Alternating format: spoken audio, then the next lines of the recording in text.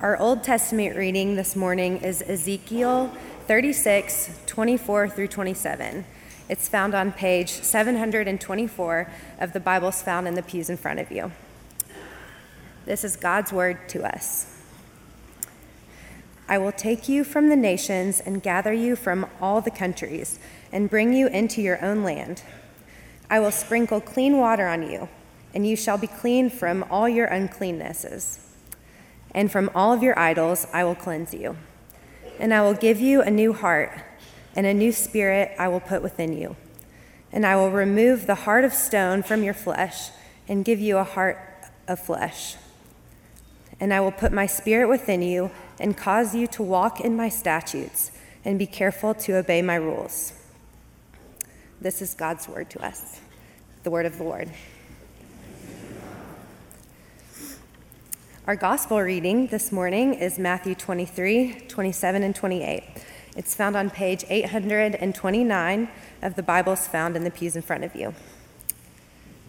This is God's word to us.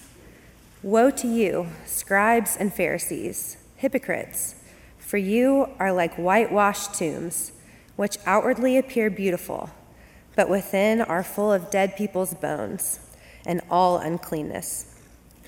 So you also outwardly appear righteous to others, but within you are full of hypocrisy and lawlessness. The word of the Lord. This morning's our sermon text and New Testament reading is from Romans 7, 1 through 6, and that's found on page 943 of the Bibles in the pew. And let us pay close attention because this is God's word to us this morning. Or do you not know, brothers, for I am speaking to those who know the law, that the law is binding on a person only as long as he lives? For a married woman is bound by law to her husband while he lives, but if her husband dies, she is released from the law of marriage. Accordingly, she will be called an adulteress if she lives with another man while her husband is alive. But if her husband dies, she is free from that law, and if she marries another man, she is not an adulteress. Likewise, my brothers, you also have died to the law through the body of Christ, so that you may belong to another, to him who has been raised from the dead, in order that we may bear fruit for God. For while we were living in our flesh, our sinful passions, aroused by the law, were at work in our members to bear fruit for death. But now we are released from the law, having died to that which held us captive, so that we serve in the new way of the Spirit and not in the old way of the written code. Word of the Lord. A couple weeks ago, we had a men's retreat, and our men's retreat speaker referenced a scene from the movie Tombstone.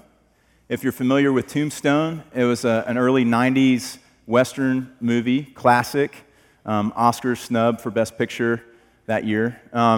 But it stars Val Kilmer as Doc Holliday and Kurt Russell as Wyatt Earp.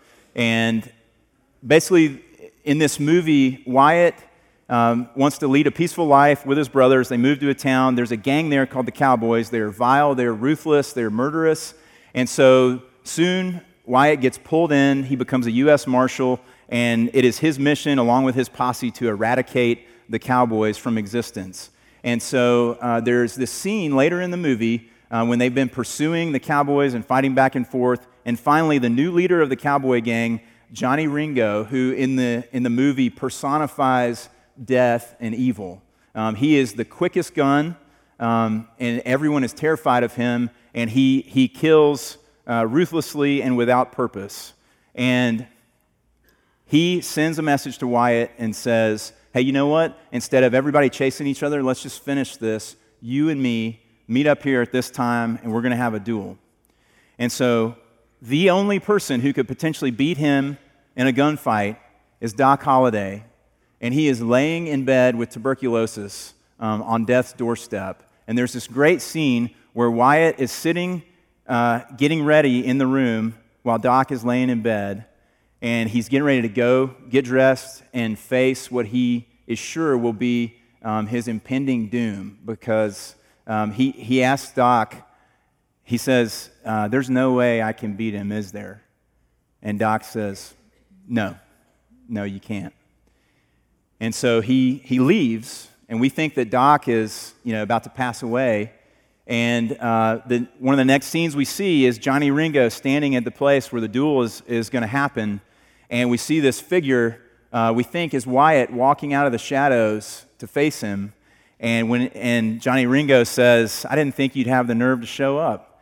And then when he raises his head, you see under the brim of his hat that it's not Wyatt, it's Doc.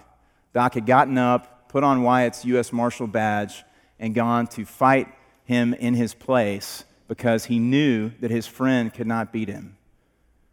So Doc is victorious, and as he's laying the U.S. Marshal badge on top of Johnny Ringo to signify that the debt has been paid, this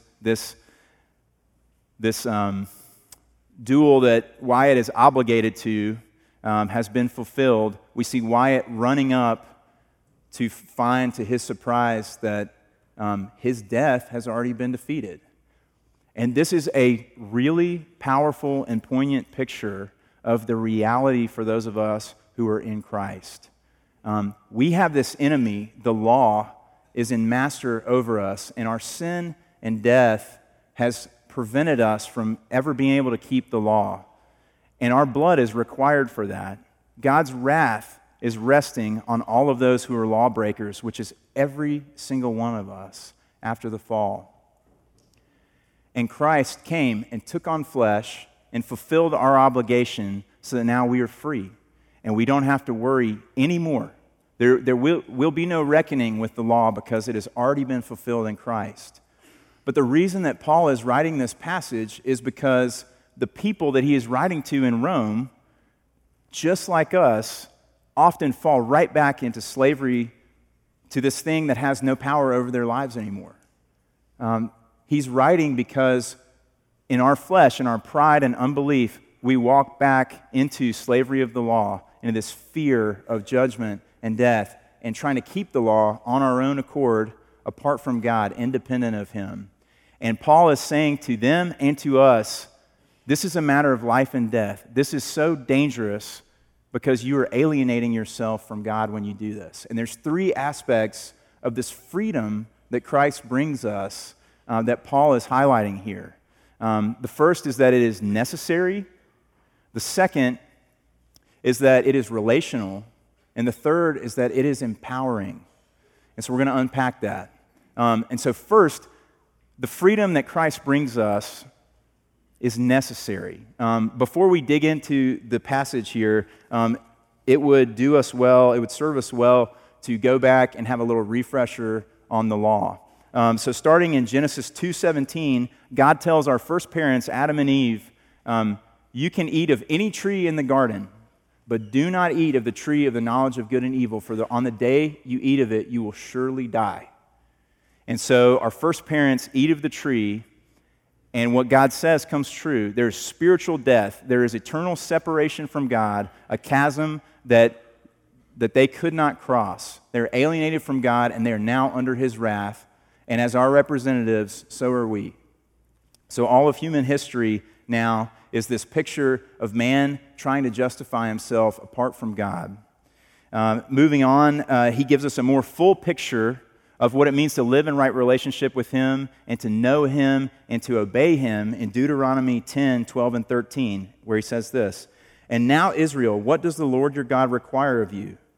But to fear the Lord your God, to walk in all of His ways, to love Him and serve Him with all of your heart, with all of your soul, and to keep the commandments and statutes of the Lord, which I am commanding you today for your good." See, God did something in the garden. He instituted a new way that He was foreshadowing, even in Genesis 3, of how we might have relationship with Him, and it has nothing to do with our own performance. And it has everything to do with the sacrifice of His Son, who would be coming years later. And He's foreshadowing this, and He has always invited His people to live by grace, because we are unable to satisfy the law's demands. We are unable to keep the law.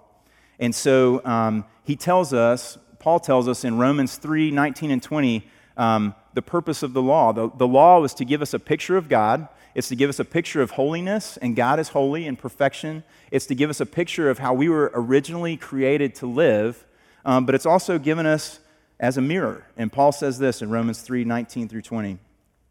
Now we know that whatever the law says, it speaks to those who are under the law, so that every mouth may be stopped, and the whole world may be held accountable to God. For by works of the law, no human being will be justified in his sight, since through the law comes knowledge of sin. And so what Paul's telling us there is that one of the primary reasons God gave us the law is to act as a mirror, to show us how desperately we are in need of God's grace and mercy, because there is no way that we can keep the law. There is no way that we can keep the outward law, but that's not even the extent of it, because it's not just outward. In that passage from Deuteronomy, and then Jesus says it again in his ministry in the Gospels, we are to love the Lord our God always with all of our hearts. That our entire life is to be a response to God being the deepest love that we have. And that is impossible for those of us, being all of us, who have been alienated from God, and God tells us we are now his enemies. We don't love him. We don't want to serve him. In fact, we want to get out from under him because we want to be our own gods. And I think it's important to note that there's two different ways in which we do that. The first is by making our own law. So there are those who are separated from Christ who know that they are, and they are out the door, and they are trying to live life on their own terms. But even those people have to come up with the law for themselves of what it means to be a good person and how to live. And so it depends, where you are on the spectrum of conservative versus liberal. Your code that you come up for yourself is going to look different. If you're more on the conservative end of things, then your code is going to include things like people need to be self-sufficient, people need to be moral, people need to be punctual, people need to watch the Bill Gaither Gospel Hour. That's the rules that the conservatives make for themselves to live by and feel good about themselves and look down on everybody who doesn't fit there. Okay? On the liberal end of things, it's going to look like being tolerant. Any idea that anyone has is great, and anyone who says otherwise is hateful. Or it's being green, driving a Prius. We all come up with these little laws that we have to live by, and we look down on the people who don't measure up because it makes us feel good about ourselves. It helps us continue to live in this illusion that we can justify ourselves apart from God. The second way that we do that, so the first way is creating our own law. The second is editing God's law. Clearly, there's no way that anyone, if they're in their right mind, would ever think that they'd be able to fully keep God's law, but a lot of us still live that way. So what we do is we do what the Pharisees did. We take parts of the law that we like, or parts that are easier for us to keep, and we make that the whole of the law. So we truncate it and edit it down to something that makes us feel good about ourselves because we're able to keep it, and it helps us to look down on other people and say, Lord, I'm thankful I'm not like them because they don't do these things. They're not punctual. They don't memorize Scripture or win Bible sword drills or things like that. So Tim Keller explains this really well in his book, The Prodigal God, which I would highly recommend if you haven't read that. And he's talking about the story of the prodigal son. And he talks about the younger brother and the elder brother essentially being in the same place. And he says it like this: the hearts of the two brothers in Jesus' parable were the same. Both sons resented their father's authority and sought ways of getting out from under it. Each one rebelled, but one did so by being very bad, and the other by being extremely good. Both were alienated from the Father's heart. Both were lost sons. This means that you can rebel against God and be alienated from Him either by breaking all of His rules or keeping them all diligently. And Paul is telling us that we are not to live under any false pretenses that we are all in trouble. We are all guilty of trying to keep our own laws and justify ourselves apart from God, and we will all suffer the same fate if that's where we stay, which is God's wrath. He says in verse 1 of our passage, "Do you not know, brothers, that the law is binding on a person only as long as he lives?" But he says something very important there. The law is binding on everyone who lives. So we're not going to be judged by our edited down version of God's law, and we're not going to be judged by the new law that we came up with on our own. We're going to be judged according to God's full law and the completeness of it. And we're not going to get to be the judge of how we did. We don't get to grade our own papers. The God of the universe is going to be the judge. And just a preview of coming attractions, it is not going to go well. Verse 3 talks about the same thing in Paul's example that he's giving with the marriage laws. He says that this woman, if she goes and lives with another man while her husband's still alive, she will be called an adulteress. And we know from other passages of Scripture what happens to adulteresses. They get stoned to death. They get condemned. And he is saying that those of us who are under the law, bound by the law, will suffer that same fate. We will be called a lawbreaker, and we will be condemned. And then in verse 5, he shows us that what he said in Romans 3:19 and 20 is true, that the law is there to show us how desperately we need God's grace. He says in verse 5, "For while we were living in the flesh, our sinful passions, aroused by the law, were at work in our members to bear fruit for death." Our entire existence apart from Christ is completely offensive to God. Our problem is not that we lust a little bit too much or we drink a little bit too much. Our problem is the entirety of our lives outside of faith in Christ and union with Christ is entirely offensive to God, because the entirety of our lives in that case is trying to justify ourselves apart from God and be our own God and stay independent from Him. Matthew Henry unpacks verse 5 in colorful language that I think is helpful. He says, "The law, by commanding, forbidding, and threatening, corrupt and fallen man, but offering no grace to cure and strengthen, only stirs up the corruption, and like the sun shining on a dunghill, excites and draws out the filthy steams." And so Paul is telling us, you need to understand that you are bound and you are in trouble and you are unable to keep God's law. We struggle to grasp this. I struggle to grasp this all the time. Ways in which you might see that this is something that we are not understanding. Are we graceless in the application of some law? Do we have some law that we are trying to justify ourselves by? And are we graceless in applying that law to other people? Do we feel proud of ourselves for keeping it, and we talk badly about the people who don't keep it and what bad people they are and how they're the problem? And if only everybody could be more like me, then we'd be in a good place. Or, what about our prayers? Are our prayers just a thinly veiled request to have control over our own lives? God, please give me this thing so that I never have to come back here again. I don't ever want to depend on you again. And if we're honest, a lot of our prayers are that very thing.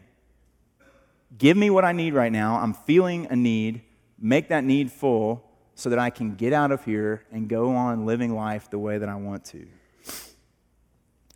This, as God usually does, He made this very evident in my life this week. As I was preparing for my sermon, a couple things that were not scheduled came up in my life that were very time intensive. And I thought, okay, wow, I'm not going to have a lot of time to prepare my sermon as much as I thought I did. So where's the first place my heart goes? It's not, Lord, you've called me to preach this sermon, and you've also called me to these other things. So I'm going to trust you that whatever happens is your will. You're going to prepare me to the extent that you need me prepared, and I'm going to live in the joy of knowing that I'm your son. That's not what happened. What happened was my heart immediately goes back to being a slave of the law. One of the ways that I'm going to be judged is how good the sermon is, and how many people come up to me and say, "Man, great job," or "Wow, you're really good at that," or "I like hearing this." And so my mind immediately starts going to, "Oh my gosh, I can't, I don't have enough time to prepare. This is going to go poorly." And God just, is quietly knocking on my heart's door saying, "Man, even here, like you're preparing to preach on this very thing. and your heart is going right back to slavery to the law. You don't need this to go any certain way. In fact, what you need to do is pray that I would use this in the lives of these people, because you're already okay. I love you. And that brings us to our next point, that this freedom that Christ effectuated for us through his death and resurrection is very, very relational. And I want to look at verses 3 and 4 in our passage. Again, it says, according to the law, this woman, if she's married and her husband's still alive, she marries somebody else, she'll be called an adulteress. But if her husband dies, she is free from the law, and if she marries another man, she is not an adulteress. Likewise, my brothers, you also have died to the law through the body of Christ, so that you may belong to another, to him who has been raised from the dead, in order that we may bear fruit for God. This is something really important for us to understand, that this is not just a get-out-of-jail-free card that God bestows upon us and then walks away from our lives. The whole point of Christ taking our place is so that he could redeem us for relationship with himself, to be united with him forever, to love us the way that a husband loves a wife, to be wedded to us forever. And again, that's, anytime we see a marriage or a wedding that is beautiful and is kind of the highest version of a human marriage that we can see, that is a picture of an imperfect version, but a version nonetheless of Christ's love for us. And we see this in a passage that I'm sure most of you are very familiar with, but Paul says this in Ephesians 5:25 through 32. Husbands, love your wives as Christ loved the church, gave himself up for her, that he might sanctify her, having cleansed her by the washing of water with the word, so that he might present the church to himself in splendor, without spot or wrinkle or any such thing, that she might be holy and without blemish. In the same way, husbands should love their wives as their own bodies. He who loves his wife loves himself, for no one ever hated his own flesh, but nourishes and cherishes it, just as Christ does the church, because we are members of his body. Therefore, a man shall leave his father and mother, hold fast to his wife, and the two shall become one flesh. This mystery is profound, and I am saying that it refers to Christ and the church. Marriage can be one of the most beautiful and freeing and joyful gifts that a person can ever be given. It can also be one of the most poignant reminders of the brokenness of our world and of each other. But when marriage is working well, I'll never forget a picture that God gave me in my wife, probably 3 or 4 months into marriage. It was he just hit me with this realization of there is now this person who knows me completely, who knows me as well as any person can at this point in my life. She knows me intimately, and there is no physical, spiritual, emotional, mental way that I am concealed from her. I'm fully naked in front of her, and I am fully loved by her. And she is saying, I see all the parts of you that are ugly, and I still love you, and I'm going to stay with you and continue to love you. And that is a powerful, powerful thing. That will change a person's life. That will fill you with courage and fill you with joy and change the trajectory of how you spend your days. One of my favorite parts about being a dad right now, I've got a little boy named Kess who's turning 3 in a couple days, and we've got him going to this tumbling class at this gymnastics place. And there's a place where all the parents can sit up in the balcony and look down on the kids, and they're just running around crazy and rolling over stuff and jumping on the trampoline, and every once in a while he will look up to see if I'm watching him, and I will smile at him and give him a thumbs up and wave to him, and I can see the change that happens in his face. He lights up, he is filled with courage, and he's reminded, oh yeah, my dad loves me. I have a dad and he loves me and I'm okay. And then he goes on and he plays with extra energy and fervor because of that. And I love getting to play that role. And I love what that reminds me of, that that's also true for me. That I have a Heavenly Father who loves me and is approving of me, and it's not dependent on my performance.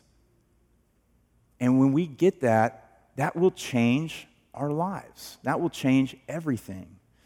So here's a litmus test for you of whether that's a reality or not. Two things. One is, what is your worship like? What is your relationship with God like? Is it seeing what scripture you need to study today, going through a prayer list, emotionless, just checking off the boxes of what it means to be a dutiful Christian? Or is it full of emotion? Does it reflect the fact that it's a relationship with a person who is interacting with you, who is loving you, who you are thankful for, and who you think are increasingly is beautiful and wonderful? And does that stir your heart? Are you ever moved to tears? Are you ever moved at all? And certainly, our relationship with God is not dependent upon our emotion, but wow, if there's zero emotion, then we're not in a healthy place. Second little litmus test is, what question do you find yourself asking? Through your life, through your relationships, through your work, whatever it is, are you kind of essentially always asking, like, am I okay? How am I doing? Do I measure up? If that is something that is a persistent driving force in your life, then there's a really good chance that you don't really understand the freedom that God is talking about here.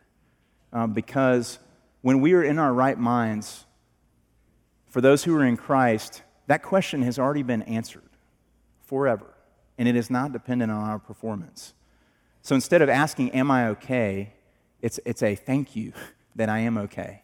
Thank you that you love me, and you have bestowed grace upon grace and mercy upon mercy, and I don't know why, but you have desired to bring this lost, broken mess into relationship with you, and you are making me like you, and that is amazing. The last point here that Paul is making about this freedom is that it is empowering. And this one is really, really important for us to get, because we can actually sort of derail and blow the entirety of what we've just talked about if we get this wrong. In the second half of verse 4, we are told by Paul that Christ redeemed us and joined us to himself so that we can bear fruit for God. And then in verse 6, he says, we are released from the law, having died to that which held us captive, so that we serve in the new way of the Spirit and not in the old way of the written code.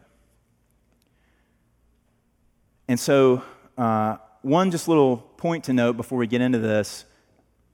This is not like an undercover version of slavery. God didn't create us so that we could do his bidding and be his minions.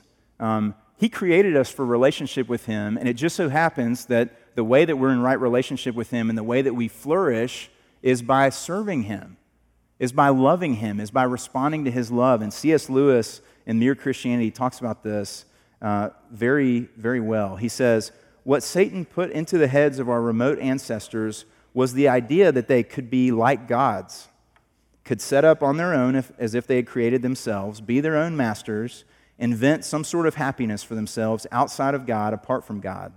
And out of that hopeless attempt has come nearly all that we call human history. Money, poverty, ambition, war, prostitution, classes, empires, slavery. The long, terrible story of man trying to find something other than God which will make him happy. God cannot give us a happiness and peace apart from himself, because it is not there. There is no such thing. So this is a beautiful thing that God is doing for us. This is not just this hard servitude. He is trying to free us for the fulfilling of our destinies, what we were created for.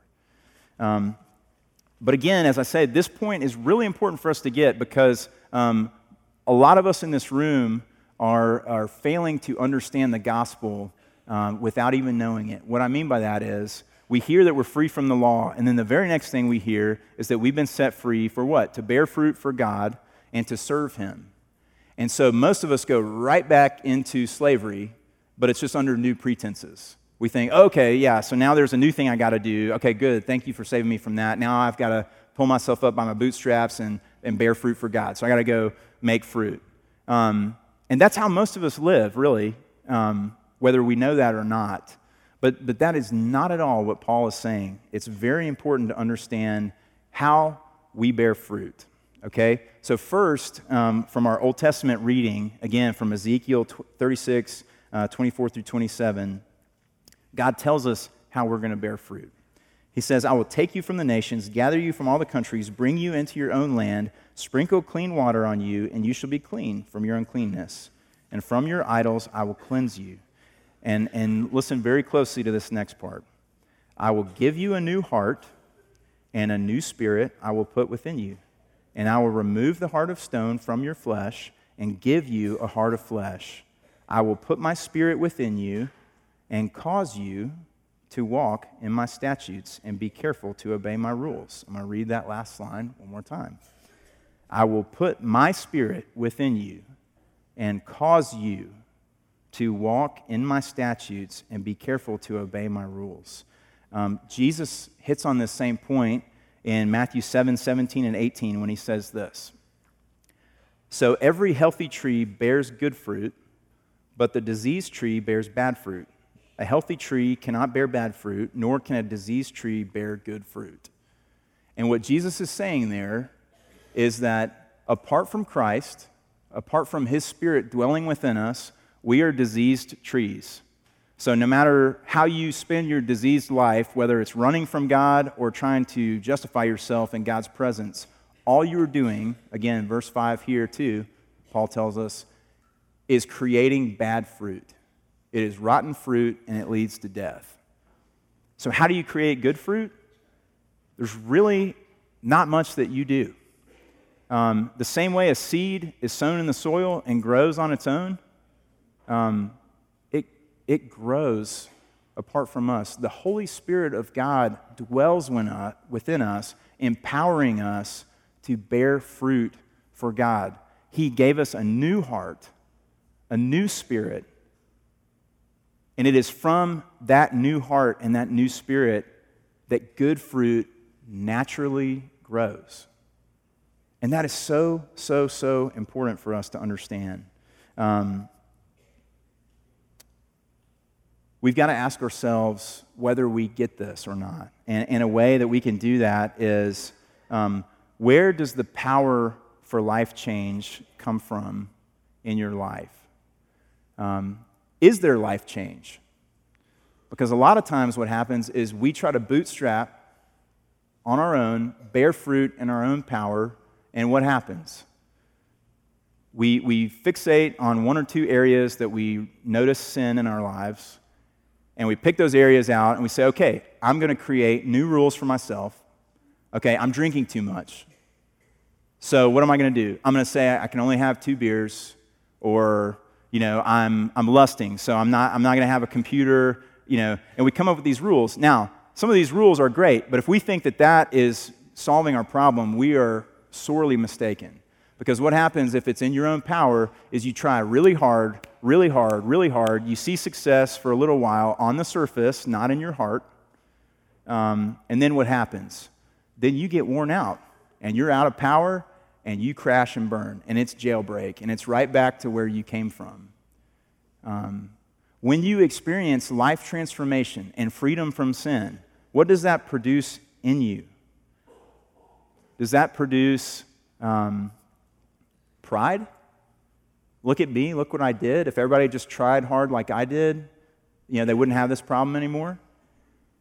If you try and you fail, does that produce fear and anxiety? Maybe God doesn't love me. Oh my goodness. I wasn't able to keep up my end of the bargain when I just vowed this new rule that I was going to follow for the rest of my life. Or are we like David? Psalm 51, David's prayer of repentance to God. Right after he had an affair and murdered the husband of the woman that he had an affair with, he goes to God in prayer, and every single action verb is God. All David says is, I'm full of sin, That's very clear right now. And my mother brought me forth in sin. I have nothing to bring to the table. And what does he ask God to do? You clean me. You cleanse me. You renew a right spirit within me. You hold me up. Don't leave me. All of the action is God's. And when we live like that and we experience transformation, that's going to lead to a different kind of fruit. That's going to lead to love and gratitude. When we still fail, as is going to happen, as we still live in these bodies of flesh, there will no longer be that same anxiety and fear. It will be peace. Because we know that our eternal destiny is not dependent on our ability to perfectly keep the law anymore. It's dependent on Christ and what he has already done for us that has been cemented in history for all time and will never change. And God is gently and lovingly transforming us with his power to become the people that he created us to be, to live with him in perfect relationship forever. Last thing I want to say is this is not just like life hack, like tips for living, like, hey, here's some little tidbits to not experience so much anxiety or fear or feeling like a loser or whatever. This is a matter of life and death. And what do I mean by that? Galatians 5:4 says this: you are severed from Christ. You who would be justified by the law, you have fallen away from grace. Paul is telling us this is your life. It's not like, hey, you can relax and depend on Christ if you want to. When you get tired of working so hard, then you can take a break and let him take over, and then you can get back to working hard in your own power. Paul is saying, if you are still working in your own power, if you do not know the new way of serving in the Spirit, if you do not realize the reality that Christ is your husband who has wedded himself to you and loves you beyond belief, then you are still in your sin, severed from God, because you will never, ever, ever keep the law in your own power. And so as we seek to justify ourselves, God is faithful, and he leads us to repentance. And that's his call to us, is to repent of trying so hard to save ourselves, of believing that we need to. When we do that, we dishonor what Christ has done. We call him a liar. We say that we want to have nothing to do with him because we're over here in a corner trying to clean ourselves up on our own instead of trusting in him. And last week, I was very thankful for Dave Strunk calling Jesus the greater and more perfect Marty McFly, because Back to the Future is one of my favorite movies. But here again, Jesus is the greater and more perfect Doc Holliday. Because he is our friend, because he loves us deeply, and he knew that we would lose that fight, he took our place and he defeated death for us. John 15:13 is true. Greater love has no one than this, that someone lay down his life for his friends. And Jesus is that kind of friend, and he has done this for us, and he invites us into friendship with him. Let's pray. Father, thank you that all of these things are true. Thank you that our life, our future, our hope is not dependent upon our strength and our effort.